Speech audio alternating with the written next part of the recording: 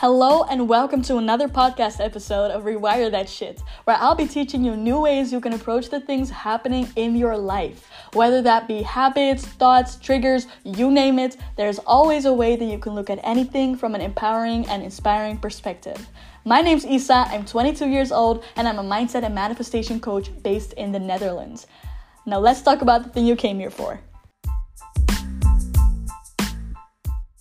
Alright, and we're back with another podcast episode. So today I'm going to talk about something that a lot of people struggle with. And I decided today's about time that I give you all the information you need to just take control of your frequency and to keep it high.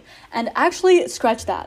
There's no such thing as keeping your frequency high because, disclaimer, you are a human being. Emotions fluctuate and sometimes things just happen and, you're never a constant person, I guess. You're always changing and you will not always be happy. That's just how it is. That's just period. Everyone knows that. You'll have your periods or your seasons where you just feel under the weather, a little down. You don't know where it's coming from, or you just feel plain sad and depressed. And, it could be anything you're feeling, frustrated, bitter, you name it, right?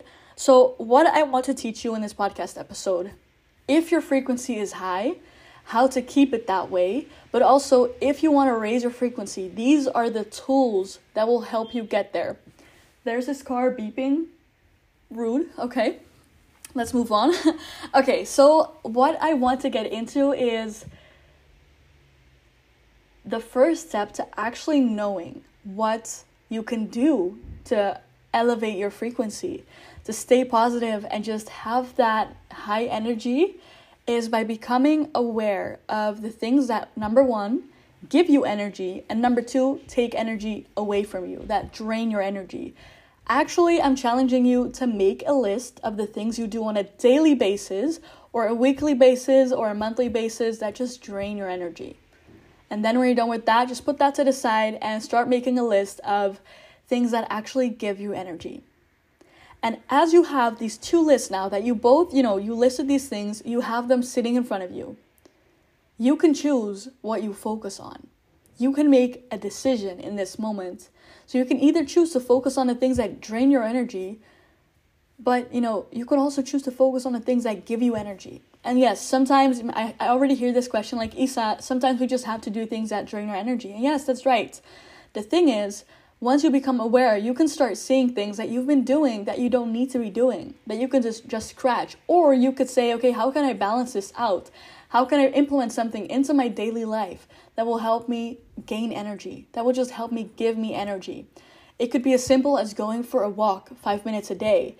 It could be as easy as dancing to a song for 2 minutes, singing to a song, giving yourself a compliment in the mirror, hugging yourself, giving yourself or preparing yourself a nourishing meal. All of those things can give you energy, and you are unique. You are a unique person. What's going to work for me may not work for you, and vice versa. So make this an exciting discovery journey. Okay? Start looking in your daily life. Start looking for things that actually give you energy and focus on that, because where focus goes, energy flows. Your energy is going to flow to you having more energy. So you're investing your energy only to get more back. And that's the process that is triggered and activated when you actively and consciously focus on the things that give you energy. Okay, so that's number one. Use your focus and use it wisely. Number two, become conscious of what takes your energy away from you. And okay, let me think about how I'm going to say this. If you've heard of Tony Robbins, he is an amazing NLP mindset coach, and he is changing tens of millions of lives. One of the frameworks he teaches is this one. I think he calls it like the triangle of state. I don't know if that's the name he gives it. I'll be sure to Google that. So let me just write that down. Yeah, okay. Sorry, guys, because I do want to put this in the description. Okay, so what he teaches is this triangle. So 3 things that you can do to take control of your state, to make your state one of joy, love, happiness, gratitude, and just plain passion and excitement. 3 elements that you can focus on to elevate your frequency and to keep it high. Number one is your physiology. I've talked about this so much in my podcast, just the way that you use your body. People with high frequency, high frequency means fast moving energy. So people who win the lottery, for example, you don't see them dance in slow motion. No, you see them jump and they do weird stuff, like they make weird loud noises and everything in their body moves. You see them jump and just do weird dances, and they move very fast. Why? Because they're in this state of gratitude and joy and ecstaticness. So that is a very high moving frequency. Their body is matching that frequency by moving fast and needing lots of energy to make fast movements. So that is high frequency. You can use your body, and I'm not saying when you walk to the supermarket, run, because that's not exactly how that works. You can do that, but I don't think that works like that. What you can do is actually prime yourself every morning. What I used to do for a while, I don't do this anymore, but I do still stand by the power of it, is dance. Wake up and just put on a song that makes you happy with positive and uplifting lyrics and just dance to it. And don't pay attention to whether your moves look weird or whether your dance moves don't match the beat. No one is looking. Just let go and see this as an opportunity to release all the stress that maybe you subconsciously woke up with. Just shake it out of your body. It's not about looking cute. It's about, priming your body for an amazing day. So that's something that I really stand by. Another way that you could be using physiology to elevate your state is by your body language. Your body language.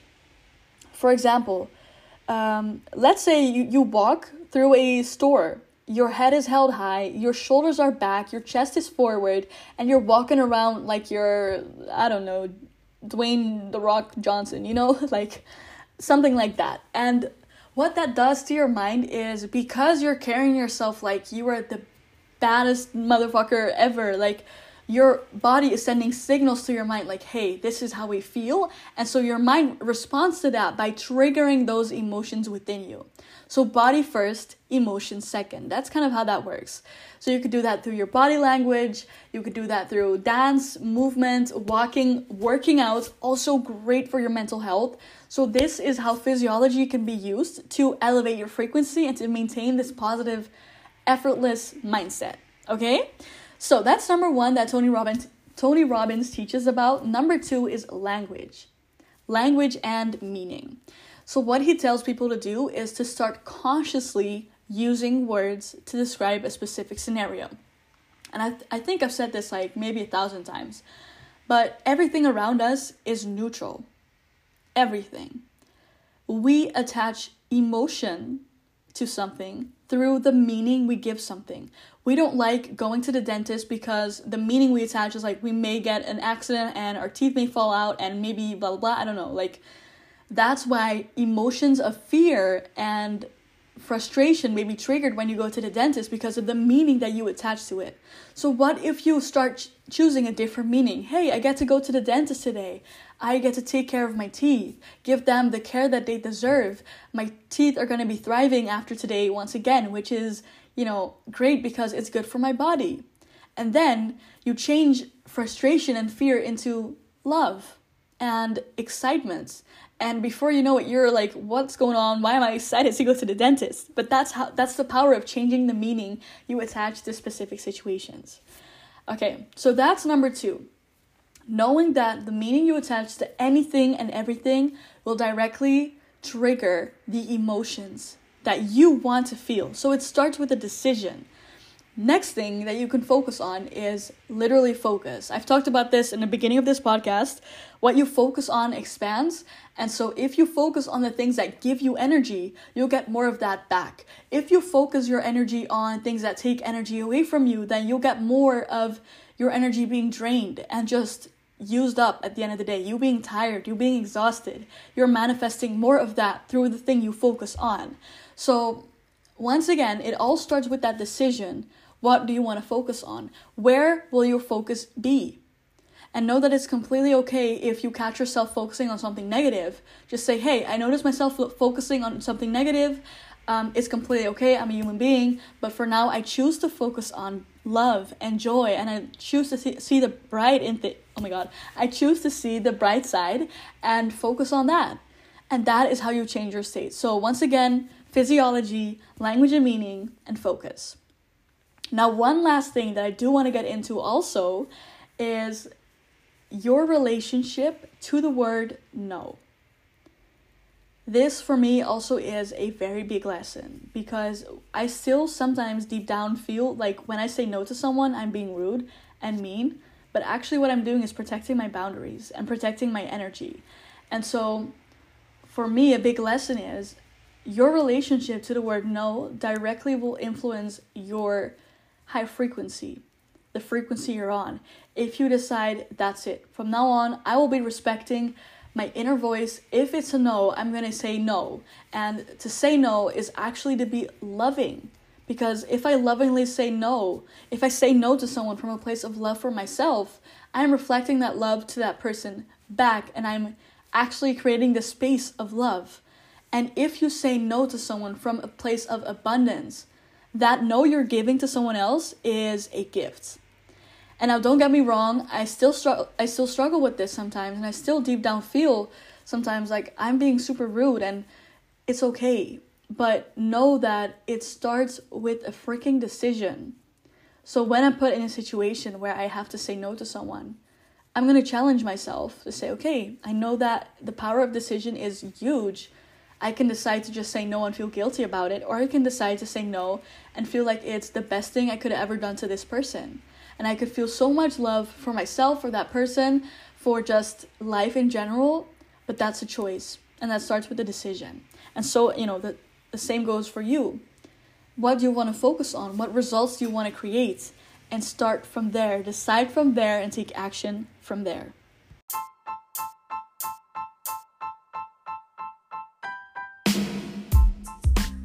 Thank you so much for spending some time with me on here. And if you're ready to stop apologizing and start living life on your terms, then follow this podcast, because that is a great way to start. Let's make our lives a heck of a ride. And I can't wait to see you in the next podcast episode.